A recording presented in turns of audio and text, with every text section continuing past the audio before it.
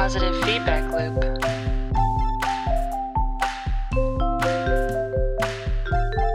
Three, two, one.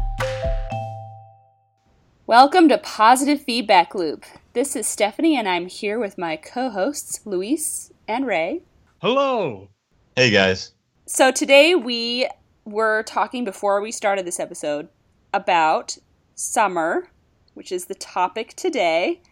Really exciting because summer is coming very soon. And we were thinking about how everyone pours onto the beaches once summer has started, really after Memorial Day. And they seek out the sun. And the sun is kind of a risky object to seek out because we're dealing with UV rays and possible sunburns. And so the topic that we'll start off with is summer is risky. So what do you guys think? Is summer a time we introduce more risks into our lives?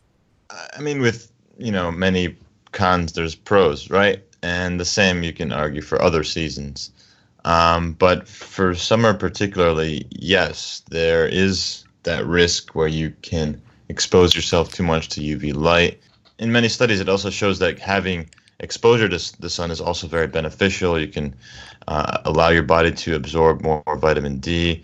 It also, makes your skin tougher initially, but I think it's the balance of how much you get that's really important. And the truth is, no one's really come up with a good solution to figure out what's the right balance. So, yeah, there's still risk involved. Although I love the sun and summer. I would say that summer is no more risky than any other season, at least not inherently. I mean, I don't know for sure, but yeah, in the summer, if you are doing things that are active, then you're going to be in more risk. Obviously, there are bad things like heat waves and things like that are bad for older populations and children. But in general, it's all about what you're doing in the summer. Same way the winter could be risky because you can freeze to death, right? Accidents, or you can slip if you're, walking on the street. There's lots of ice and snow. Yeah. It's one of those things where it depends on what you're doing. If you are being more active in the summer, then you are inherently taking on more risks. But also take into account, you're not sitting at a desk all day if that's what you're doing, which is healthier to not be sitting at a desk all day because that's really bad for you in the long term.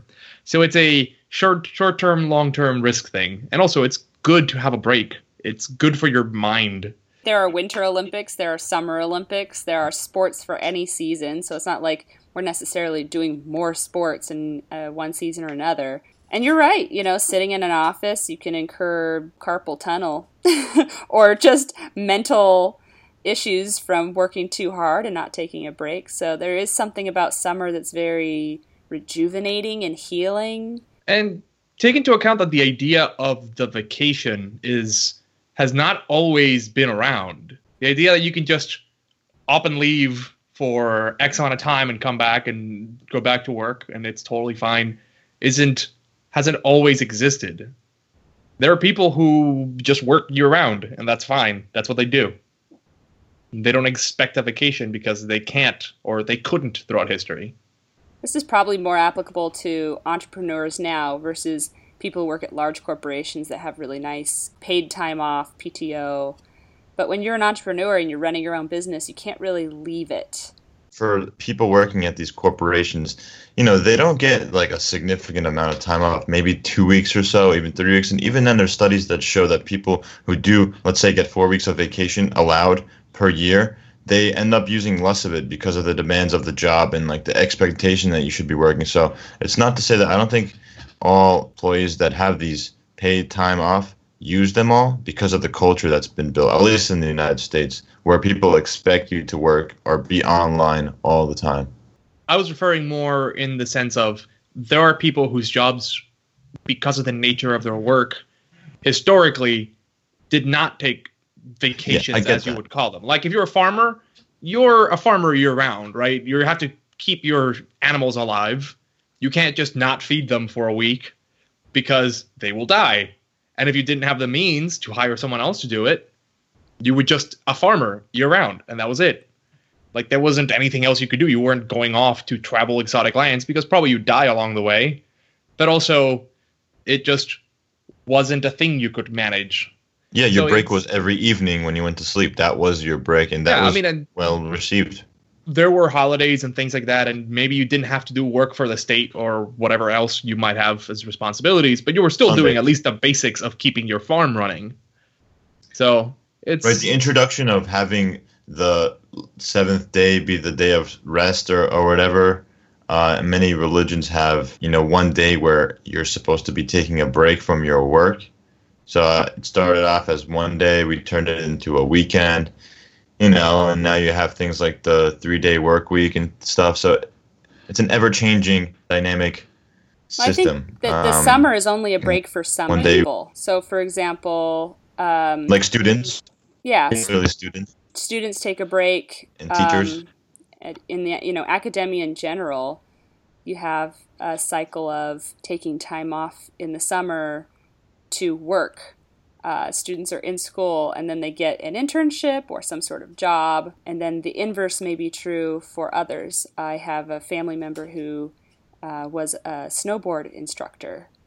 So winter was the time to really work hard at that. But obviously there's no snowboarding in the summer, unless you're snowboarding in the southern hemisphere. There's a lot of jobs that are seasonal as well. Yeah. Snowboarding. I mean, any of the summer or winter sports generally have some sorts of jobs that are seasonal revolving around them. And those are also really dangerous things, generally. All these sports that are tied to a season tend to be super dangerous when you think about it. Think about skiing and snowboarding. Pretty damn dangerous. A lot of people get hurt. You're falling off a mountain at high speeds. Similarly, anything involving any of the summer activities generally involve something like jet skiing. You're in a high-powered machine flying across the water. Just the waves of the ocean. The ocean can be very dangerous. Yeah, it can be dangerous, but thankfully, when you're at the beach, generally speaking, the beach is relatively safe. That's not really a place you expect to get attacked. And Shark Week scares people every year, but honestly, shark attacks are so minor. And the sharks are the more in danger. We're the danger to the sharks, not the other way around. It's interesting you mentioned that because my cousin is a surfer, and where he lives, there's actually been a few shark attacks. It's really bad this year. This summer is just, the waters are more shark infested for some reason. And so he actually painted his surfboard, the bottom side of his surfboard, striped black and white, because apparently sharks see that and think that they are sea snakes, and sharks don't like them. I guess they're poisonous, venomous, of some sort of snake. And so, and if you have just your plain surfboard and it's white, it actually appears, so sharks see in grayscale. So it looks like a seal to them, especially when your arms are hanging off the sides. Yes. And so the sharks will bite right into the board thinking that they're attacking some sort of a seal, when really it's a surfboard. So painting it that stripe kind of. So it's interesting how we've found ways to mitigate the risks we incur upon ourselves. We find ways to hack the system so that we can keep doing the dangerous sports we want to involve ourselves in. Yeah. And actually, that reminds me a little bit of some of the other things that we do to mitigate some of the problems of the summer. For example, jellyfish.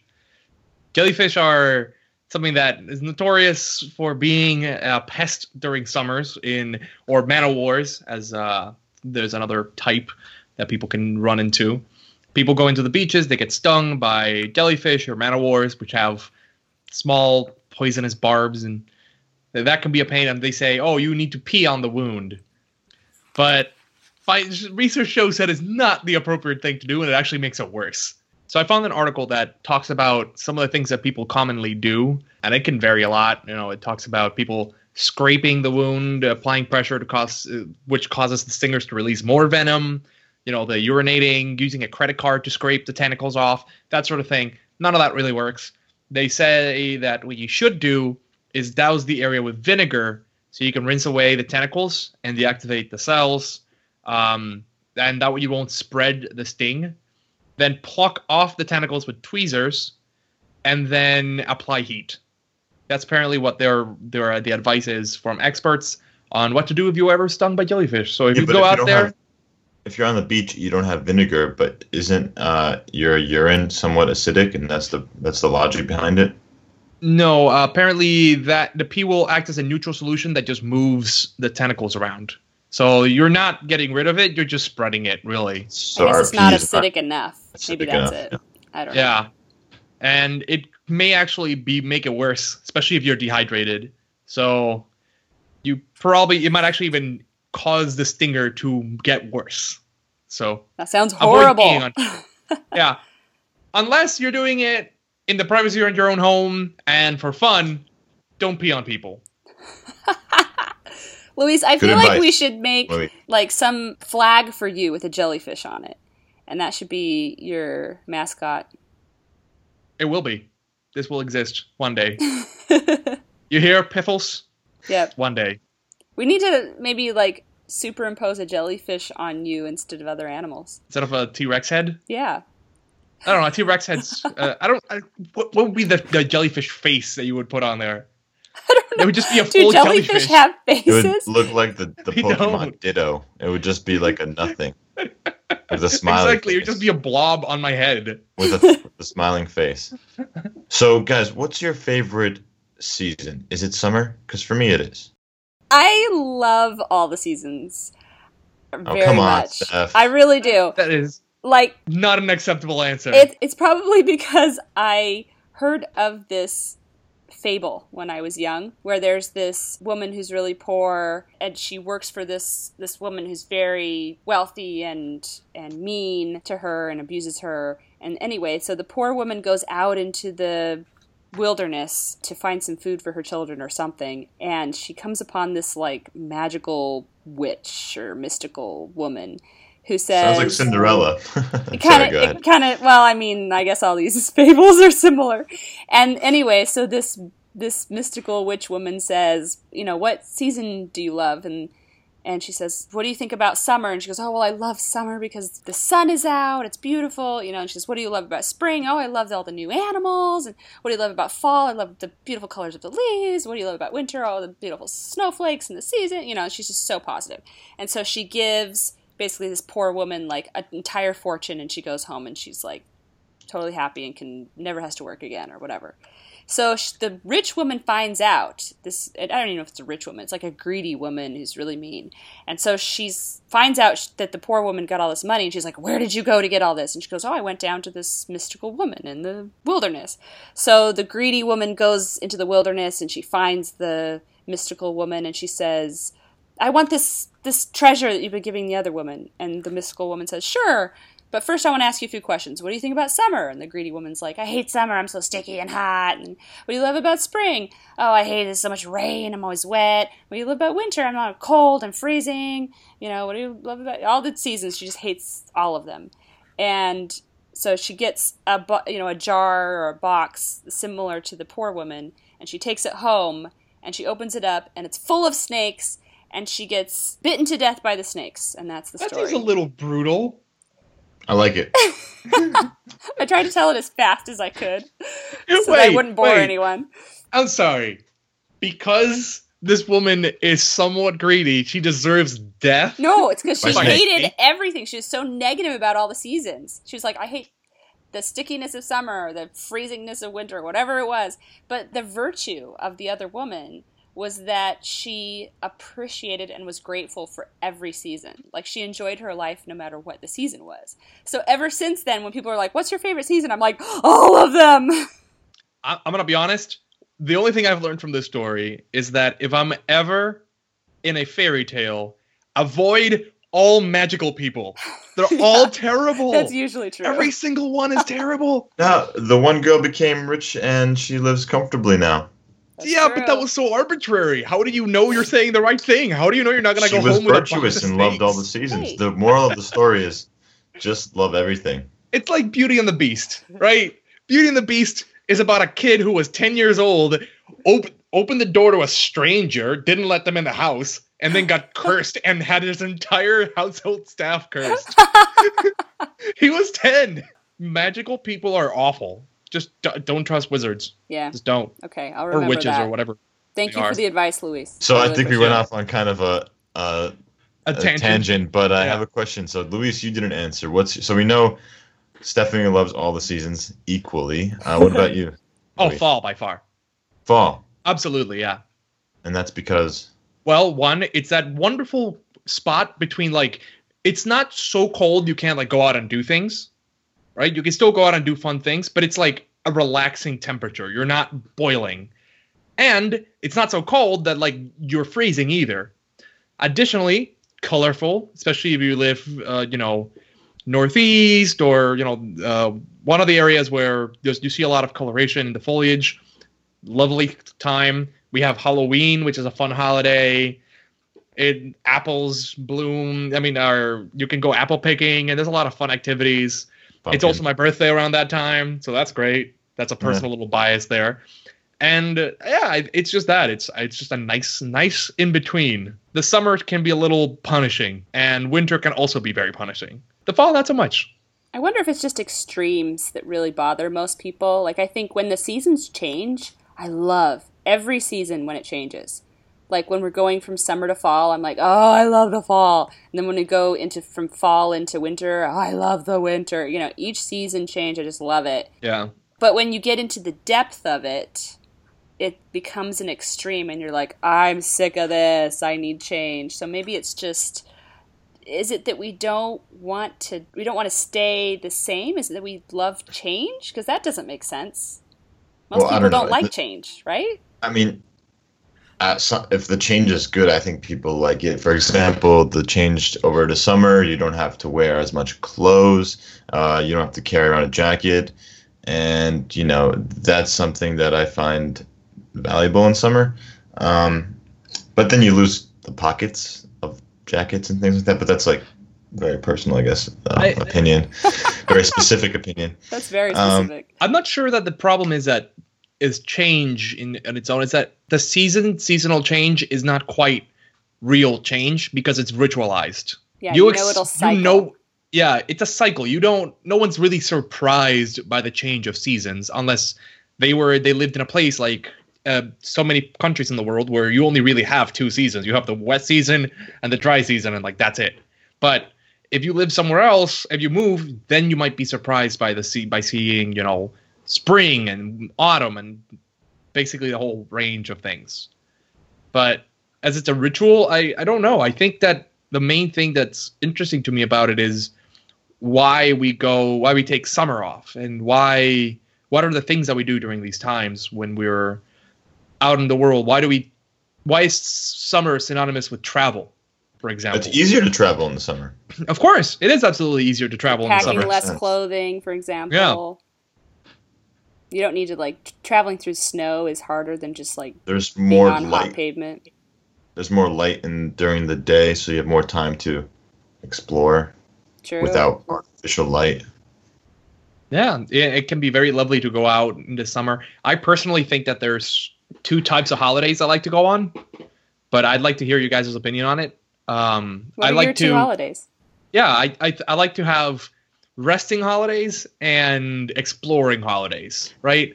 Resting holidays is like if you go on vacation to somewhere that you just want to relax there, right? You go to the beach, you relax, maybe you do some exploring, but for the most part, you're just there kind of partying or hanging out and reading, playing in the beach, just enjoying being at the place you're at. And then there's exploring holidays where you go to a place you've never been before, and you tour the cities, and you learn the history, and you eat the cuisine, and you meet new people, and you're going all over the place. That's a different kind of holiday style, I think. I guess obviously there's always a stay-at-home holiday, but I wasn't counting that. I like the way you differentiated those two. I kind of agree with you. I think I prefer the exploring holidays mixed in with some relaxing time because, usually you can mix them together, have the morning be relaxing and the afternoon you can explore the city or wherever you are. For example, when I visited Greece and I went to different islands, I went to Rhodes, Mykonos, and Santorini, and we got to go to the beach, relax for a few hours. Then we got to explore the city and eat some food and go dancing or go have fun and view the sunsets and things like that. It was all kind of mixed between resting and exploration. I feel like my approach is very similar. I might define it slightly differently. What you would describe as the relaxed vacations are the vacations I take to see family, to like be with them and enjoy them. So even if I'm traveling or discovering or whatever, the priority is the family and enjoying time with them, and that's that part. And then the other is usually traveling with a subset of people, and it's away from family. Sometimes it's with family, but not with the whole family. Yeah, of course. You know, it's a subset. One example is I went to Africa with a couple people in my family, and that was like the discover, adventure kind of holiday.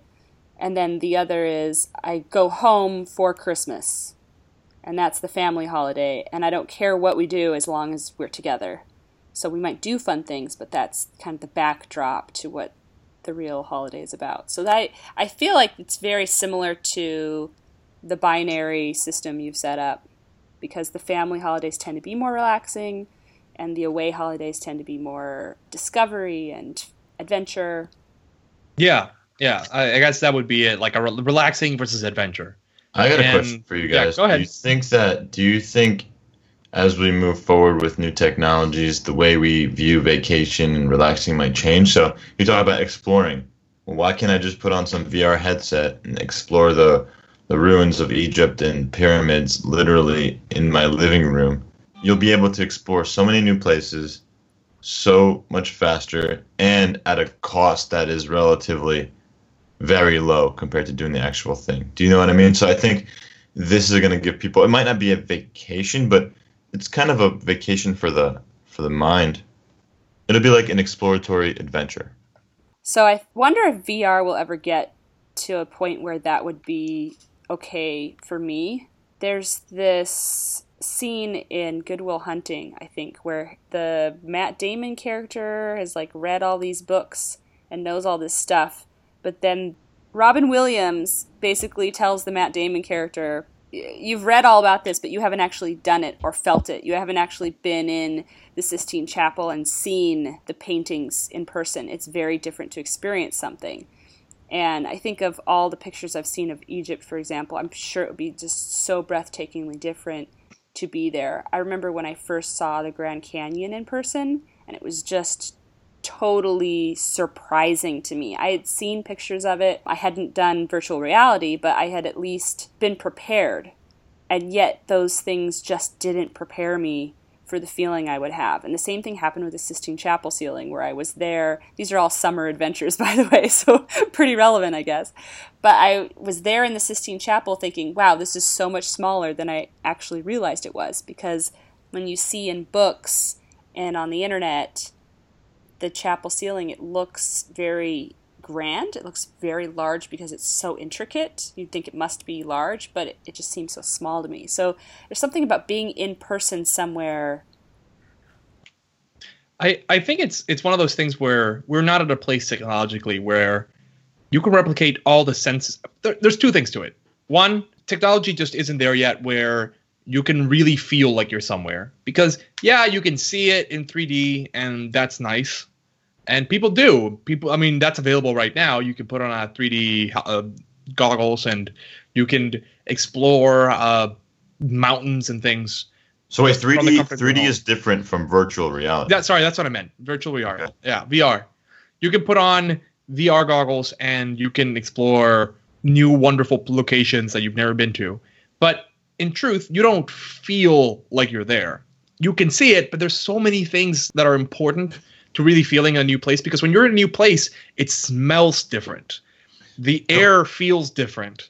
The people, the sounds are different. And this is all such a part of it that we don't currently have the ability to replicate. And then on top of that, there's something special about being able to say, I went there, right? There's something that humans like about having that bragging rights of being able to say, I have been to this location. I have talked to the people there. I have smelled the smells, seen the sights. But I think that I agree with you generally that you can't replicate it. And I'm not saying that VR can do that, probably ever. But my point is, given the extremely lower costs and the speed at which you can get to a different place, jump around different places, it's a pretty good emulator, and I think it'll change the way we view tourism in general. VR tourism can really, at an affordable rate, become real because you do feel like you are there actually. If you get high quality VR video, you can hear the echoes in the back of you and like the sound in front of you, people talking, and you'll be able to look around, move your head around, and as if you were there. But it's still a recorded content. It's not dynamic in that people that are passing by are completely random people. It's going to be recorded and edited for the sake of individual viewers. So fair. But as for the cost, I think it's an effective way to increase international tourism.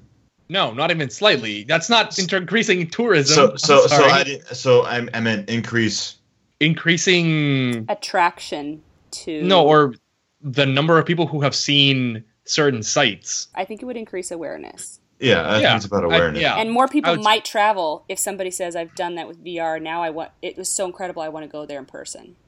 But with that topic, I think we could go further with this. So we'll take a break. And when we come back, maybe dig more deeply into what is experience and what does VR have to do with tourism. So we'll be right back. Summer is here, everyone, and the temperature is rising. The sun is back this year with a vengeance, though. Protect yourself from its harmful UV rays by hiding in broad daylight. How? Well, our patented PFL Invisibility Sunscreen lets you hide from the all-seeing, all-knowing sun that has been drowning our Earth with light for millennia. Our new formulation works for over 12 hours, which should be enough to make you completely invisible to anyone and to the sun for most of your waking day. The PFL Invisibility Sunscreen is not waterproof, and PFL is not liable for any psychological isolation the user may face because of being invisible for extended periods of time. Buy one today and get a free package of your exclusive Chinese fireworks brought to you by Ray's Fireworks Bar. Welcome back to Positive Feedback Loop. We were just talking about virtual reality and experience. So could we technically take a summer vacation all virtually? Would that work out for us? What do you guys think? I'm gonna stay with no. You could technically look at places, but how is that any different from seeing it on your TV? It just means it's like being surrounded in a room full of TVs, right? You're looking around and you're seeing stuff, but it doesn't mean you're actually feeling it. And also because you're not walking or doing anything. And I guess, well, you don't have to walk to be on vacation, but it lacks the actual authenticity of the experience. So I think it does form a better experience than you imagine, Luis. But I agree that it's not going to replace a summer vacation. You can't put your feet in the sand and feel the ice cold ocean water. Or, I guess if you drop a bucket of sand on your feet, well, still then it's not going to leave the tap running, and but you can't feel the difference between the dry sand and the wet sand and all the in-betweens. You can't view the shells and rocks that are randomly placed in random places and the potential for witnessing a shark attack. It just doesn't happen. Well, maybe the shark attack thing if you're watching a VR Jaws or something. But the point is, right now, no, it's not going to replace. VR can't replace summer vacations. You bring up something that I find interesting, and it's the idea of summer being kind of synonymous with the beach and the ocean by extension. Whereas when you think about it, throughout history, so much of the population never even saw the ocean. The idea that you could just saunter over to the ocean is foreign to so many people throughout history, right? It was, if you lived in coastal area, sure, but if you were inland, maybe you saw a lake and that was it, in your entire life. You heard about this wonderful endless water thing that just went on forever, and you never saw it.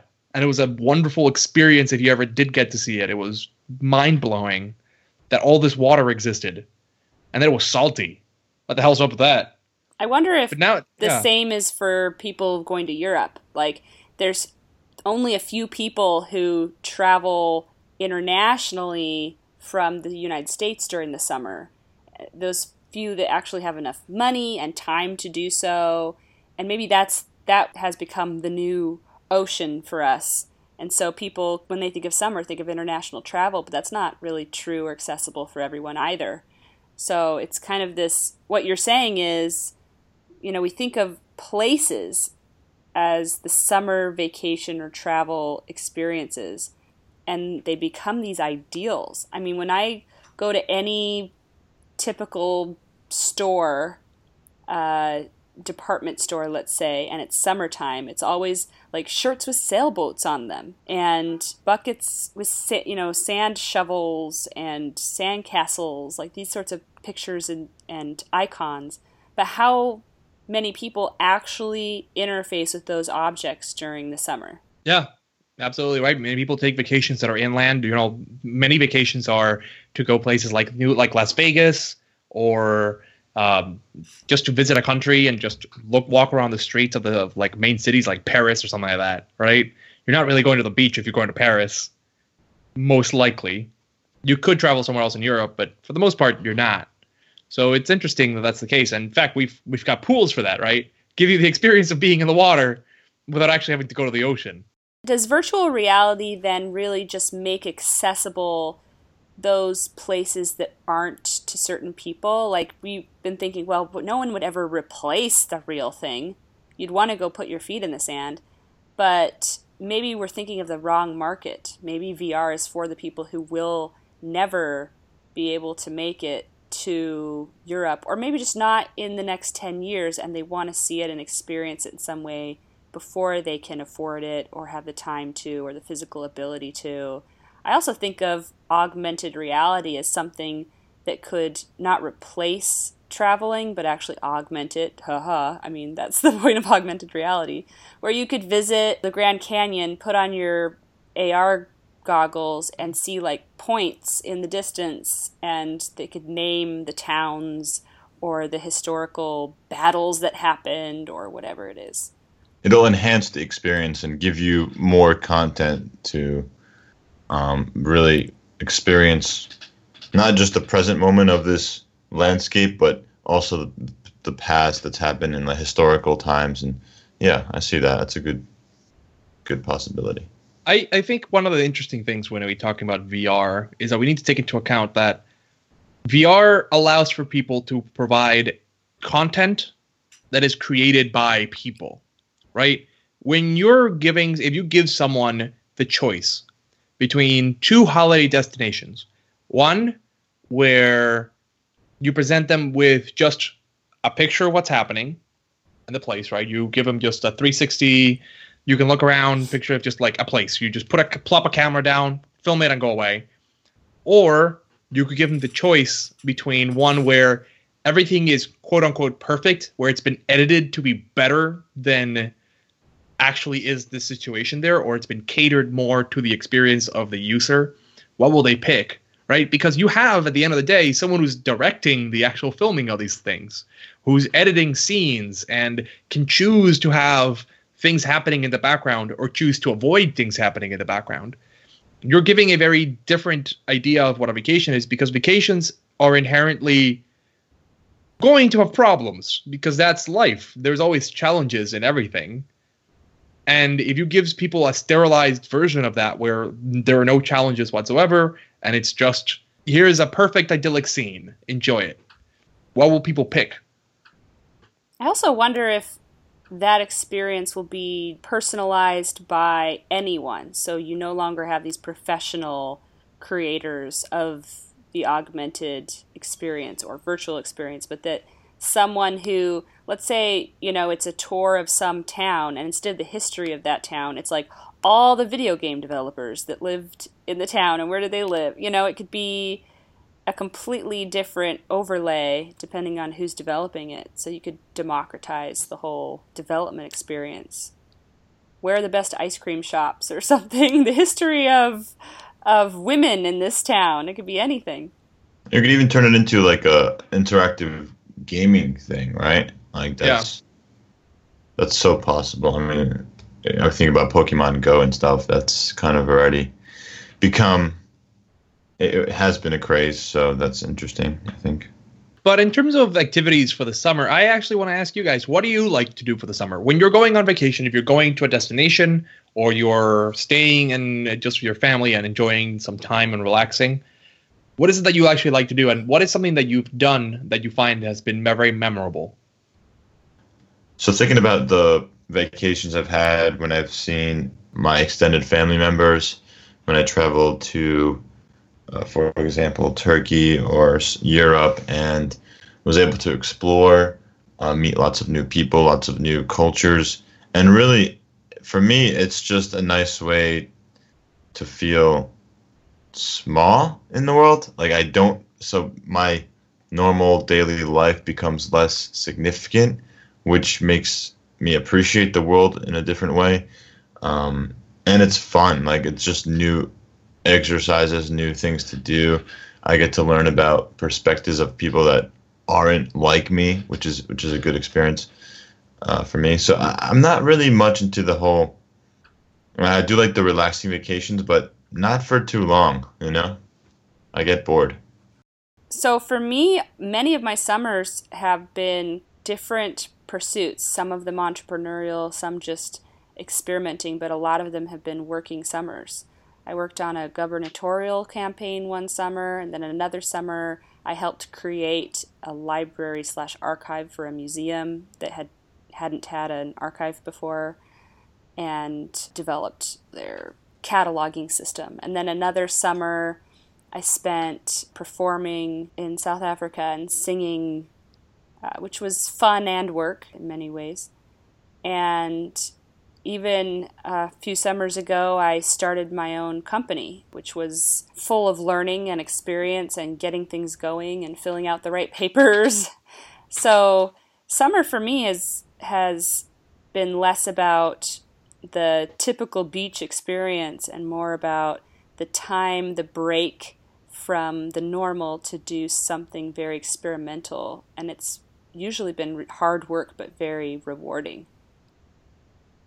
So you're basically saying that you have had a lot of working summers, not so many just on vacation summers. When was the last time you had like an actual vacation? I'm actually trying to think of when that was. I'm not sure. I think I took the Africa trip was definitely it was still hard work, but it wasn't work. It was a true adventurous vacation a few years ago that I got to take a few weeks off. But I've never had like a full summer since high school, probably, where I just chilled out.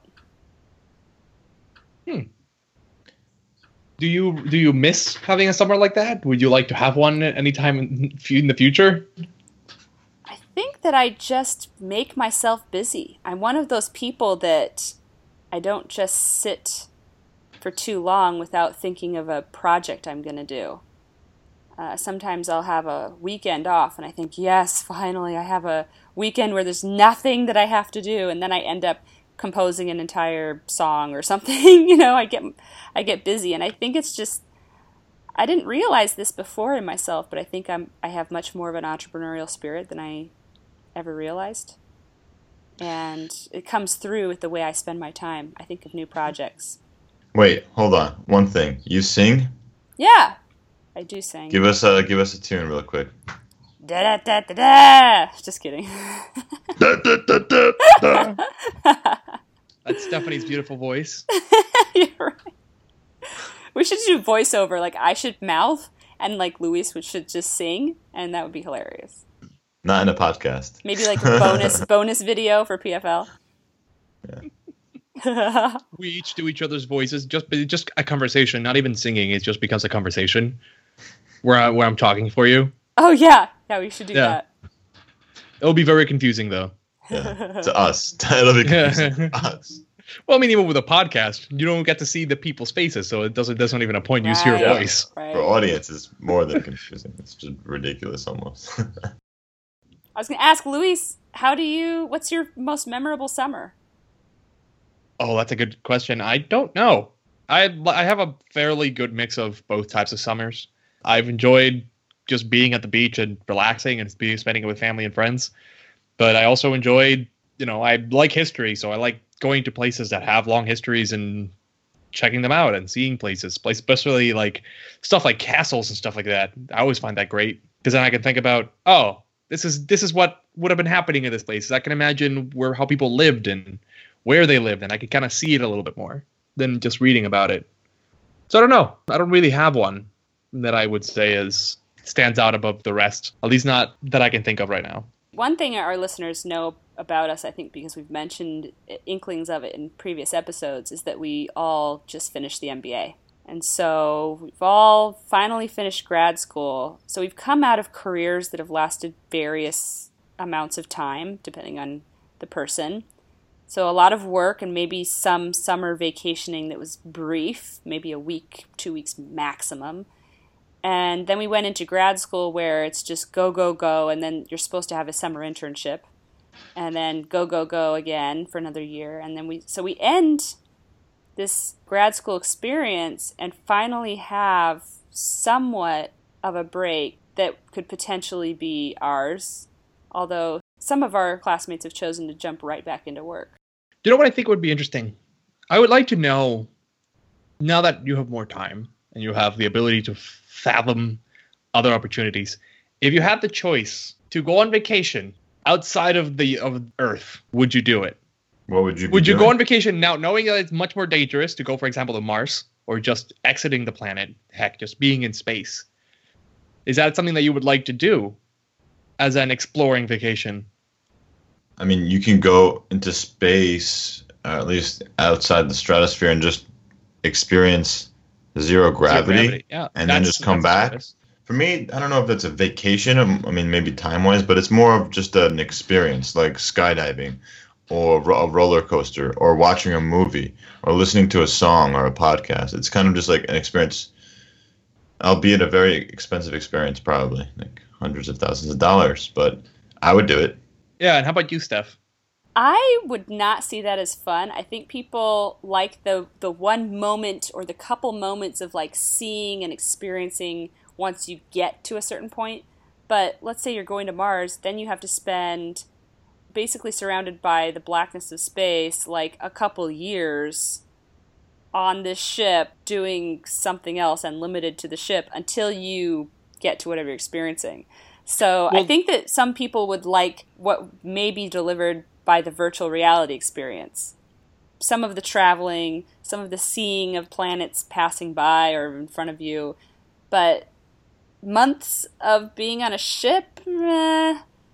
That's plenty of time to record new podcasts. True. I mean, we don't have to go all the way to Mars to be in space, right? You could go to the International Space Station. You could just hang out there for a bit. Or if one day humanity does manage to build a space elevator, maybe you could just take it up for a ride and see space. I don't know. It's scary. It feels to me like that's the new ocean, the new thing that most people don't have the chance to see. And when you see it, it's like, wow, that's a lot of nothing, a lot of other.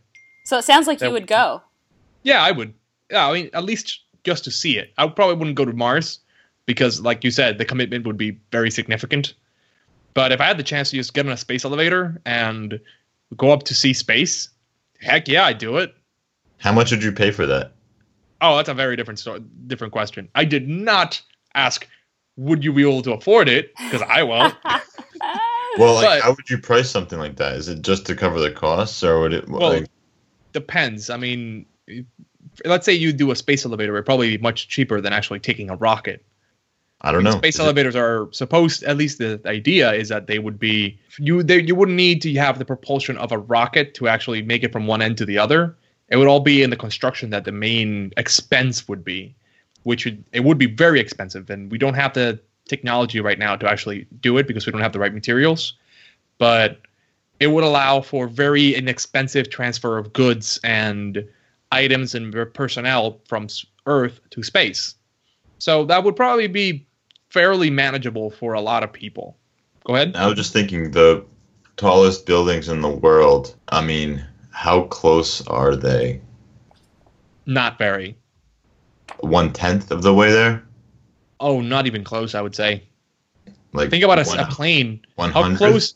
Think about how high up a plane is compared to the Empire State Building. Building. Yeah, you're right. Yeah, so like it's 1/1000th. Like what's the? I don't have a number. I don't want to say a number out without knowing. I bet we could calculate it, though. There could be some math involved. Sure. How fast does it take a normal elevator to go 5 floors or 20 floors? And then say how many floors height is it to wherever you want to go to get to space? The International Space Station is 249 miles up in space. 249 miles. Okay. Yeah. So that would be pretty significant difference between that and, say, the Empire State Building. The Empire State Building is about a quarter of a mile. Lots of Empire State Buildings to create that elevator. That's ridiculous. I don't even know if that's possible. A space elevator or an Empire State Building? A space elevator. Oh, a space elevator would be possible. The middle section would be much thinner than, say, a building, but that's a different story. So we've gone from summer on the beach to summer at the space station.